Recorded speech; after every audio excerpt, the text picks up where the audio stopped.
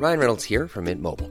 With the price of just about everything going up during inflation, we thought we'd bring our prices down. So to help us, we brought in a reverse auctioneer, which is apparently a thing. Mint Mobile Unlimited Premium Wireless. How to get 30, 30, bit to get 30, bit to get 20, 20, 20, bit to get 20, 20, bit to get 15, 15, 15, 15, just $15 a month? Sold! Give it a try at mintmobile.com/switch. $45 up front for 3 months plus taxes and fees. Promo rate for new customers for limited time. Unlimited more than 40 gigabytes per month. Slows full terms at mintmobile.com. Are you ready to enhance your future in tech?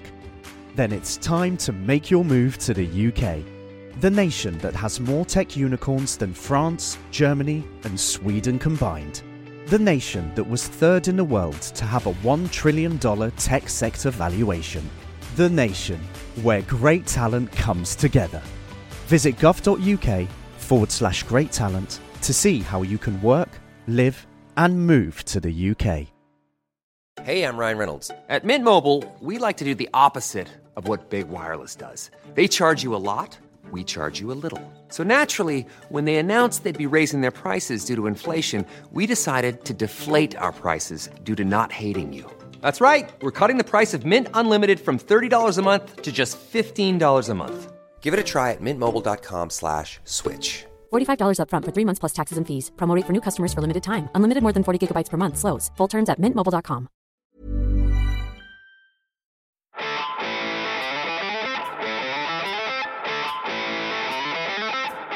Welcome to The Other Hand, a podcast by Jim Power and Chris Johns that looks at the major political, economic and financial developments around the world from a uniquely Anglo-Irish perspective.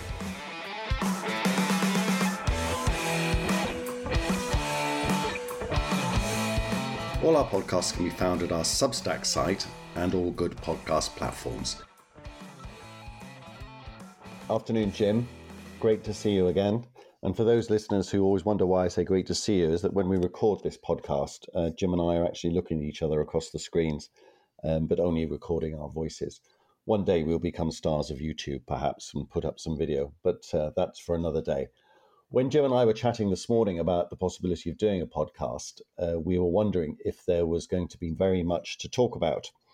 And by the time the afternoon has come around, we've got enough material with things having happened during the course of the day and stuff that we've noticed that could fill several podcasts, which is a shame, really, because this is the last podcast for a few days, for at least a week, because both of us are going to be taking a break next week. So thank you to our listeners that miss us next week, but it's been a while since we have had a break from this, and so I hope it is the pause that refreshes.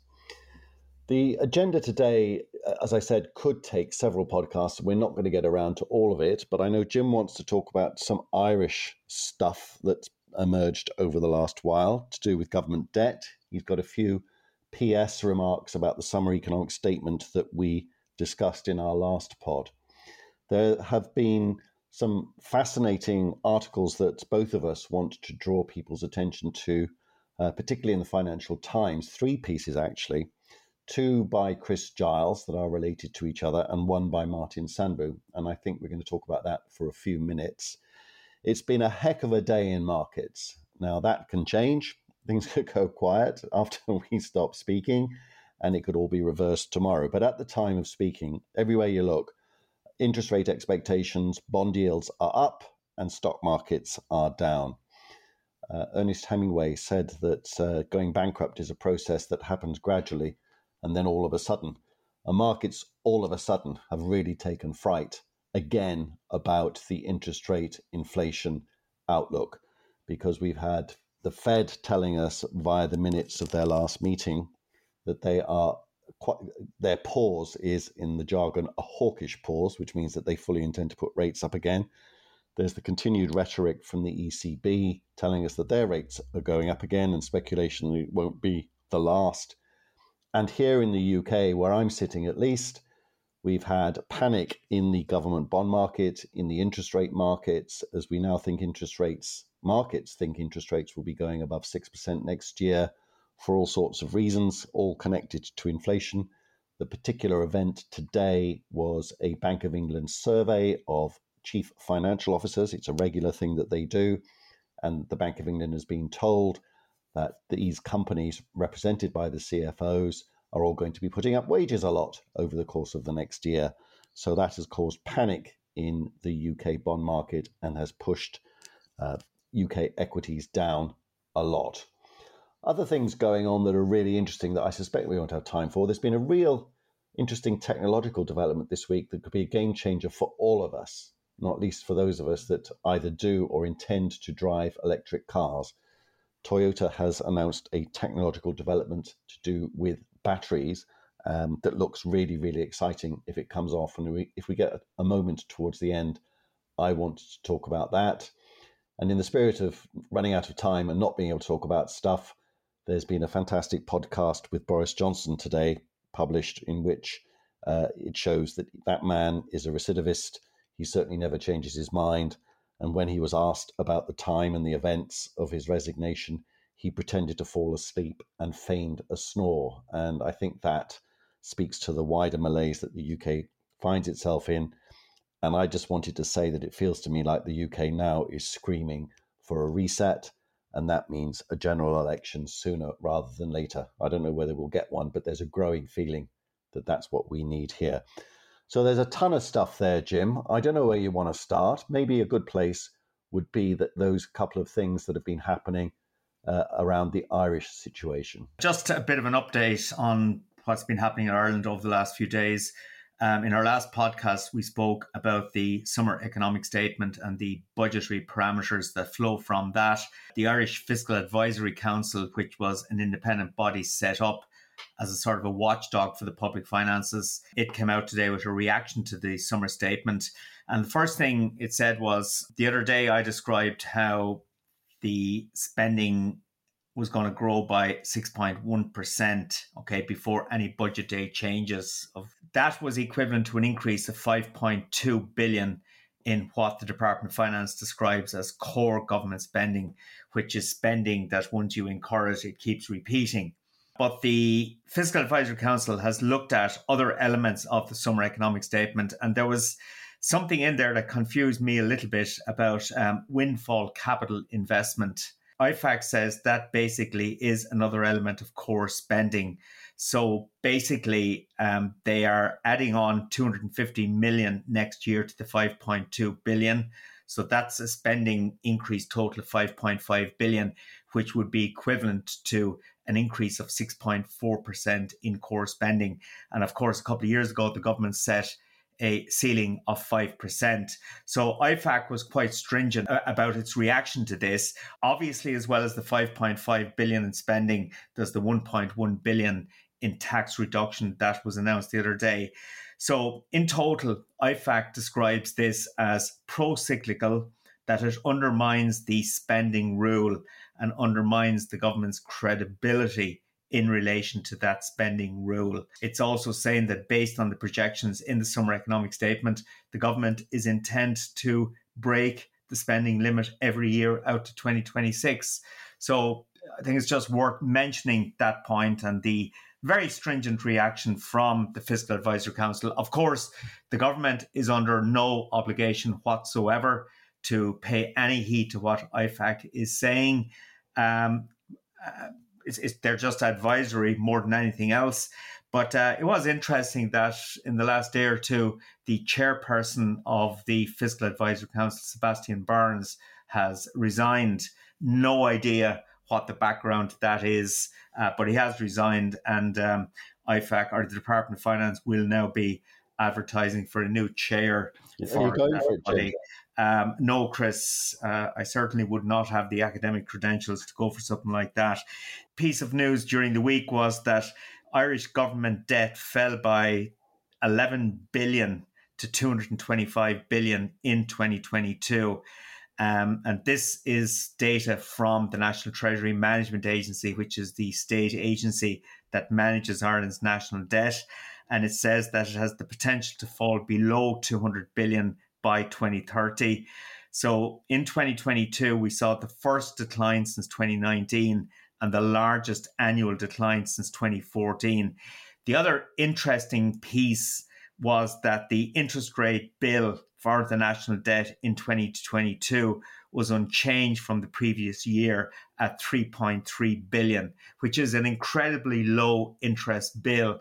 Because I remember back in 2014 when bond yields were significantly higher than they have been over the last 5 years, the projections were that by 2020, the annual interest bill could hit 10 billion in this country. But of course, since then, we've seen massive quantitative easing. We've seen bond yields pushed down to historically low levels. The National Treasury Management Agency has locked in a lot of Irish borrowing at those low fixed rates. And as a consequence of that, we are looking at a relatively low annual interest bill at the moment. Of course, if bond yields remain at current elevated levels, well, then over the coming years, as debt rolls over, the interest rate bill will increase. But for the moment, it's fine. And I think it is interesting to contrast this with the UK situation. UK borrowing costs UK borrowing costs at the moment are at a 16-year high of 5.67%. Okay, the national debt in the UK is also rising because of the fiscal situation and the lack of economic growth. So there is a marked contrast there once again between the Irish situation and what's happening across the water in the UK. The final piece of news out of Ireland was the unemployment rate in June unchanged at 3.8%. Down 6,000 on a year earlier. It was up a bit during the month, but compared to a year ago, the level of unemployment is declining. Another element of it that has been mentioned, the youth unemployment rate, that is unemployment amongst 15 to 24-year-olds, increased from 6.9% in May to 7.4%. Okay, there is probably an element there of, school and college holidays having an impact. But this is seasonally adjusted, so maybe that seasonal effect has been captured. But anyway, that is one to watch. It is not good to see youth unemployment moving in the wrong direction. But compared to countries like Spain and Italy, Portugal, Ireland is in a very strong place regarding youth unemployment. So that really is a summary of what's been going on here over the last couple of days, particularly since our last podcast and our coverage of the summer economic statement. Jim, moving swiftly on to the international environment, starting with the UK. As I mentioned in my intro, it's been a horrible day in UK financial markets as expectations for interest rates have gone up further. We now expect them to exceed 6% sometime next year. They're currently 5%, the short-term rates, and bond yields are now exceeding at the levels seen during the Liz Truss public sector finance crisis that we saw last year that nearly wrecked the pension fund industry and led directly to her resigning. We can only hope that the pension fund industry and indeed any other industry or business or individual exposed to interest rates is in a reasonably robust position to withstand this renewed monetary interest rate shock. If it persists, I think we're going to find out where things aren't robust, aren't well prepared for higher interest rates. If interest rates in the UK go to the levels currently implied by market expectations, that's a big if, things can change very rapidly, as they have done so today. They can go the other way. I think that will completely and utterly wreck the UK house market. It's already slowing down. We've had construction data out this week that shows that the house building is slowing down rapidly. It hasn't fed through into prices in a big way yet, but house prices are coming down, I think, in the UK. There is plenty of data to support that. A gentle fall, it has to be said, nothing precipitate, but I think the fall has started. And if those interest rates go up in the way that the markets currently expect, I think those house price falls could well become precipitate. And I think that there is a huge risk to the whole economy from what the housing market might do, but also anything else that is exposed to higher interest rates. Because we've seen how the Liz Truss government got itself into trouble via government bond yields shooting up last year, via its effects on the pension fund industry. Higher interest rates have blown up the water utility sector in recent weeks, and there are going to be other businesses, I think, affected by these higher interest rates. We don't know what they are yet, but I do think that vulnerabilities are going to be exposed. I've long had the view that one or more central banks are going to raise interest rates until they break something. And I do think that they are risking breaking something now. Jim, I know that you wanted to talk about this more generally in the context of an article written by Chris Giles and others in the FT yesterday. And I also know that he's written a follow-up article to that today that segues nicely from what he did yesterday. So perhaps you might introduce the first piece and I'll talk about the second.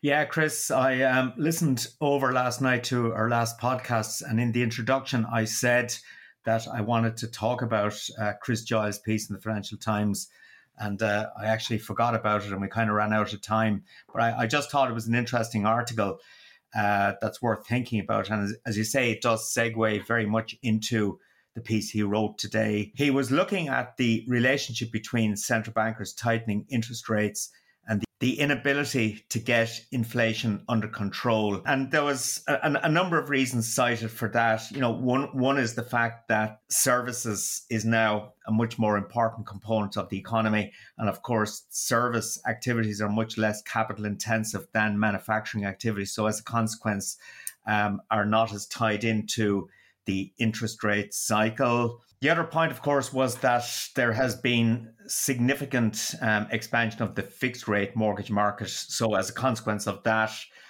mortgage borrowers in many countries are a lot less exposed to variable rate changes than might have been the case in the past. So that's the second factor. And a third factor really kind of encapsulates the whole lot. Basically, it would appear that economies are a lot less interest rate sensitive today than would have been the case in the past for reasons that we do not fully understand. But the bottom line is Chris Giles was really trying to break down why, despite the very aggressive tightening of monetary policy we've seen over the last 18 months all over the world, that inflation is proving very, very sticky. I didn't find any of the answers particularly compelling, to be honest. And I think the most honest answer is that we really don't know at this juncture. Are you ready to enhance your future in tech? Then it's time to make your move to the UK, the nation that has more tech unicorns than France, Germany, and Sweden combined. The nation that was third in the world to have a $1 trillion tech sector valuation. The nation where great talent comes together. Visit gov.uk/great talent to see how you can work, live, and move to the UK. Introducing Wondersuite from Bluehost.com. Website creation is hard, but now with Bluehost, you can answer a few simple questions about your business and get a unique WordPress website or store right away. From there, you can customize your design, colors, and content. And Bluehost automatically helps you get found in search engines like Google and Bing. From step-by-step guidance to suggested plugins, Bluehost makes WordPress wonderful for everyone. Go to bluehost.com/wondersuite.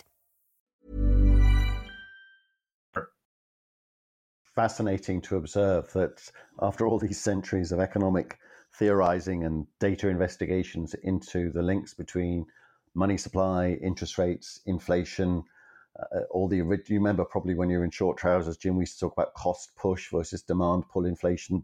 Those theories were junked. Then we thought it was the money supply. Those theories were junked. We don't really know with any degree of certainty. We don't really understand with precision the inflationary process. One of the things I would say is that each inflation episode has its own unique characteristics, and that explains why it's so blooming difficult to understand it. Each inflation episode historically, particularly the recent one, has overlapping but different causes. So it's horses for courses, and how you respond to that, it all depends. And Chris Giles has got a second piece out today, following on from that first one, as I mentioned, in which he describes the economic consensus of the last, at least quarter century, if not longer, is that fiscal policy, all those decisions that you were talking about there with the summer economic statement, the upcoming Irish budget, the criticisms of IFAC, of Ireland's fiscal policy, the consensus amongst economists, the consensus at IFAC would be that it's there for pursuing political objectives, It's there for managing sound and stable public finances, hence that discussion about debt and debt interest costs. And it's there for redistribution, something that Ireland does an awful lot of. The UK does quite a bit of, but not as much as Ireland. And so those are the objectives of fiscal policy. That was a change when we came to think all these things. Prior to that, prior to the 1970s, we used to think fiscal policy was an economic stabilization tool and that it could be used to manage the ups and downs of the business cycle. But we gave up thinking that after the great inflations of the 1970s. As well as simply restricting fiscal policy to those objectives that I just mentioned, we decided as a profession to say that managing the business cycle in general and managing inflation in particular, really in particular, was the job of independent central banks via interest rates. And that consensus, that split view of policy has lasted, as I say, for decades. And Giles is arguing it's time to go and have another look at it, because maybe it isn't appropriate right now, because the most effective way of getting inflation down now, Giles' muse, would be maybe to tighten fiscal policy rather than raise interest rates. If you need to take demand out of the economy in the way our economies are configured today, and our economies may well be less interest rate sensitive, maybe the time has come to go back to that time when we thought that fiscal policy was a good stabilization tool as well as a good redistribution tool, and that therefore the best way to get inflation down could be to put taxes up and to cut government spending, exactly the opposite that Ireland is thinking about. Yeah, Chris, can I just ask you? Yeah, I mean, that is the, I guess, classic theory of fiscal policy as an economic stabilization tool. Pre-1970. Yes, pre-1970, but it got a really, really bad rap during the global financial crash back in 2007, 2008, and the policies of austerity that were pursued in many countries in the aftermath of that crash to varying degrees. I mean, Ireland, I guess, was the poster child of austerity policies, but countries like Greece, Spain, Portugal had their significant element of it as well. Where do you think that austerity, because there is a sort of a view out there, there's been a growing consensus the last 5 or 6 years that IMF forced austerity policy was wrong. It caused way too much economic damage. So how do you sort of balance this economic stabilization argument that Chris Giles is talking about and the sort of arguments against? I think it's very difficult. The balance is very hard to strike. And given how little we obviously know about things like the inflation mechanism, how our economies actually function these days, the revised views we're having about the interest rate sensitivity of economies, you're going to have to be humble about what you say about all of this. The austerity to which you refer to depends on which country you look at. I have absolutely no doubt that the austerity pursued by David Cameron and George Osborne post-2010 was for the birds. It was unnecessary. It inflicted long-term damage on the productive capacity of the UK economy and on individual lives during that time. So I take no prisoners in my view that it was inappropriate for the economic conditions that we faced at the time. I think there was a better case for imposing austerity on Greece and indeed Ireland, not a cast iron case, I have to say, and maybe not a case for the extent to which austerity was imposed. But I do think that it was inevitable that things had to be cut back in those countries because they'd gotten so out of hand previously. You and I have talked about in Ireland how we had devoted all of the construction house tax revenue boom of the Celtic Tiger years. We baked all of those revenues into permanent tax commitments. That was always going to end in tears. No matter what your theory about fiscal policy, if you haven't got any money and the markets aren't willing to lend to you, which is the situation these governments faced, austerity is the only choice that you face. And again, it's the circumstances that you find yourself in. And I think that's one of the things that we economists are pretty poor at, is that we try to come up with these universal theories, these one-size-fits-all prescriptions for policy to say that when the business cycle is strong, you should do this, and when it's weak, you should do that. And I think that the new economics is going to have to say, well, it all depends on why your economy is strong. It all depends on why your economy is weak, what you should do. and that you can't have one-size-fit-all policies. So if economics was complicated before, I think that the changing structure of our economies is making it even more complicated than we previously imagined. So I know that sounds like I'm kicking for touch, Jim, but I do think that the answer to your question, as it is to many questions, is it all depends. And I think Giles is making a good point, except for one fundamental factor, is that there is no government in the world at the moment contemplating putting up taxes and reducing government spending, at least nobody in the worlds that we inhabit. Here in the UK, Rishi Sunak is committed to cutting taxes ahead of the next general election.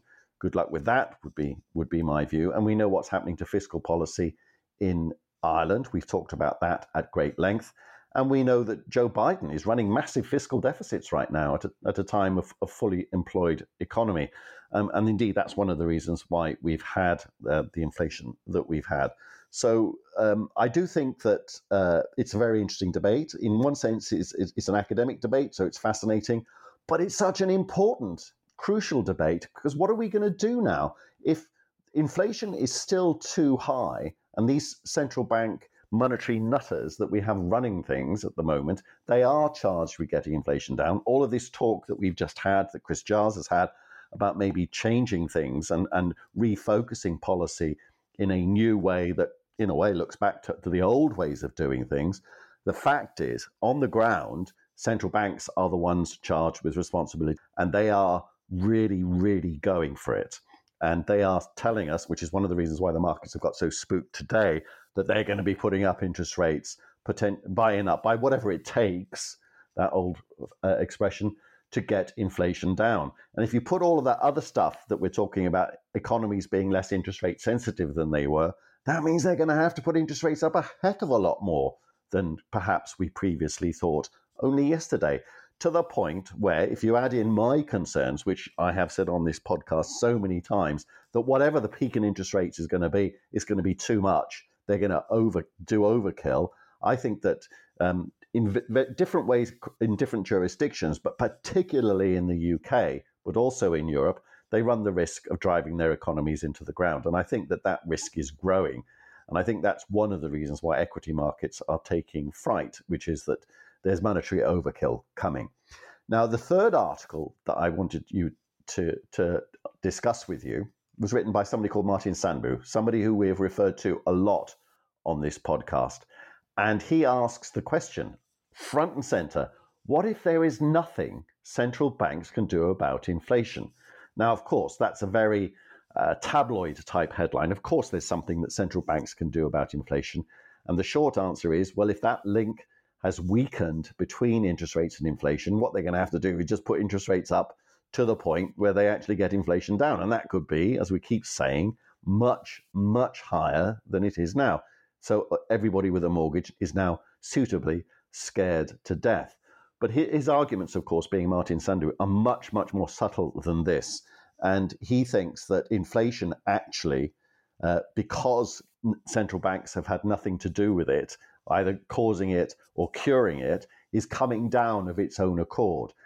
He's very much a born-again team transitory member, if you like, in that he thinks that virtually all of the inflation that we've seen was caused by rolling supply shocks, pandemic-related, Ukraine war-related, that are now rapidly dissipating, and inflation will come down all of its own accord, and that the costs of putting interest rates up in the way that we now fear are going to be massive. And he takes particular aim at the ECB, who are making the case that because they got their inflation forecast so wrong, because they think that they're still underestimating the amount of inflation that is in the economy, they are making speeches saying we need to make a mistake, my words, not theirs, on the upside for interest rates so that we have the flexibility, if we have made that mistake, to reduce interest rates when we are shown to have made that mistake and inflation is back down where we want it and is showing risks of actually falling below our target.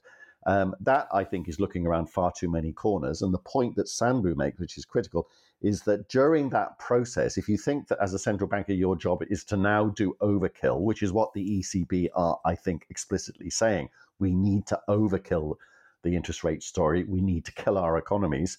But don't worry, we'll reduce interest rates when that becomes obvious. The damage that you will do in the interim will be not worth it.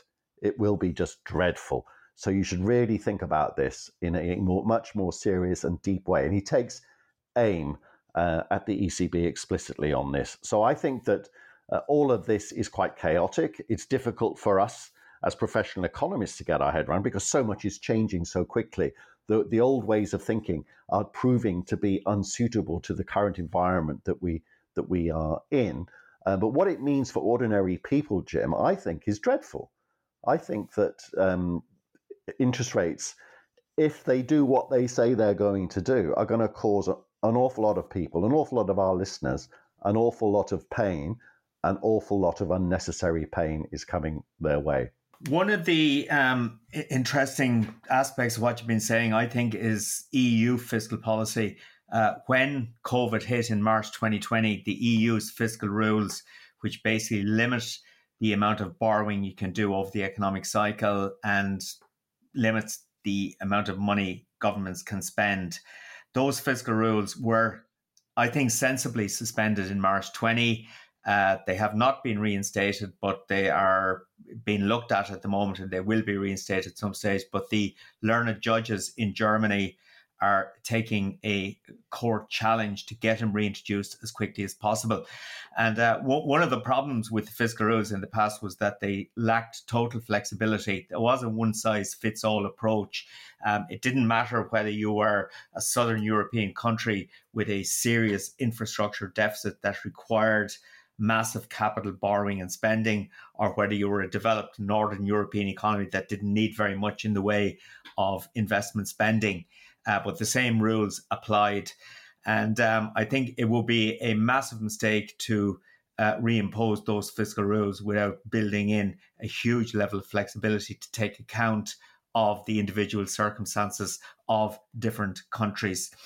Looking at that whole central bank argument, the Bank of England Governor, Andrew Bailey, has just delivered a speech basically saying or claiming that there is evidence that some retailers are overcharging customers and that there will be moves by the regulators on retail markets, specifically fuel markets, which should help consumers.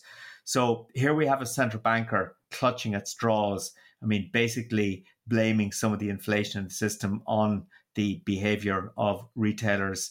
And that resonates with stuff we've heard here in this country over the last few weeks as well. Across the Atlantic in the United States, we've seen really strong labour market data today, up 497,000. And this comes a day ahead of the non-farm payrolls, which is likely to show a strong increase as well. So this will scare the hell out of the Federal Reserve. And indeed, it probably reflects the minutes of the last meeting of the US Federal Reserve when, there was a consensus that the Fed should do nothing on the interest rate front in June, take a pause, but very clear that there is a strong inclination to increase interest rates further from here. And that's consistent with, I think, everything you've been seeing here. But this is one of the amazing things, despite all of that monetary tightening, despite all of the global headwinds with the Ukraine war, cost of living, cost of doing business, and so on, labour markets everywhere remaining really, really tight. And that is something that I think will push central bankers over the edge. This is part of this story that I was telling earlier on about how everything is so unusual at the moment, that the economies clearly are structured differently to how we have experienced them in the past. They are structured differently to how our models of the economies are built. Our models of the economy are built mostly on past data, and it's quite clear that economies are structured and behaving very differently compared to the past. And we talked about interest rate sensitivity having changed. Nobody's got a really compelling and convincing explanation for why these labour markets are so incredibly tight on both sides of the Atlantic, US, UK, Ireland, all incredibly tight labour markets. We don't have an adequate explanation for why the service sector of our economies are still, despite all these interest rate rises, despite all that we know about high wages and high fuel costs and the energy crisis, are doing so well. One of the amazing pieces of data just out today was that a survey called the ISM survey for services sector in the United States, which is still about 80% of the economy, so it's the biggest part of the economy, actually went up by much more than was expected, showing very robust growth. And that is another puzzle when all of these numbers are coming in different, very different to expectations. Even I, as somebody that's very skeptical about economic forecasting, I'm surprised by just how wrong the forecasters are getting their numbers. And that's not to criticize them. It's because I think things have changed so much, Jim. Yeah, incredible uncertainty out there. And the rules of economics are certainly being torn up on a weekly basis. Chris, good to talk again. Have a good week next week. I'm going to be in London looking after some family business. So I hope you have a good one and talk the week after. Absolutely, Jim, and wish all our readers a happy podcast-free week. We'll enjoy the break, and I hope they do too. Cheers, mate.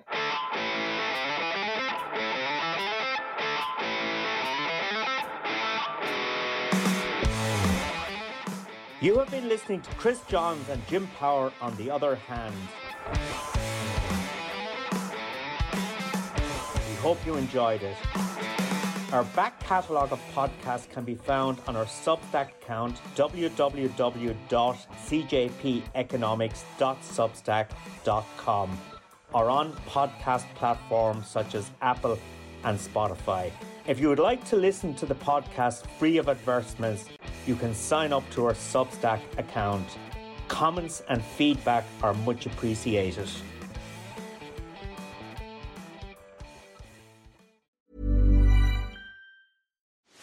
Are you ready to enhance your future in tech?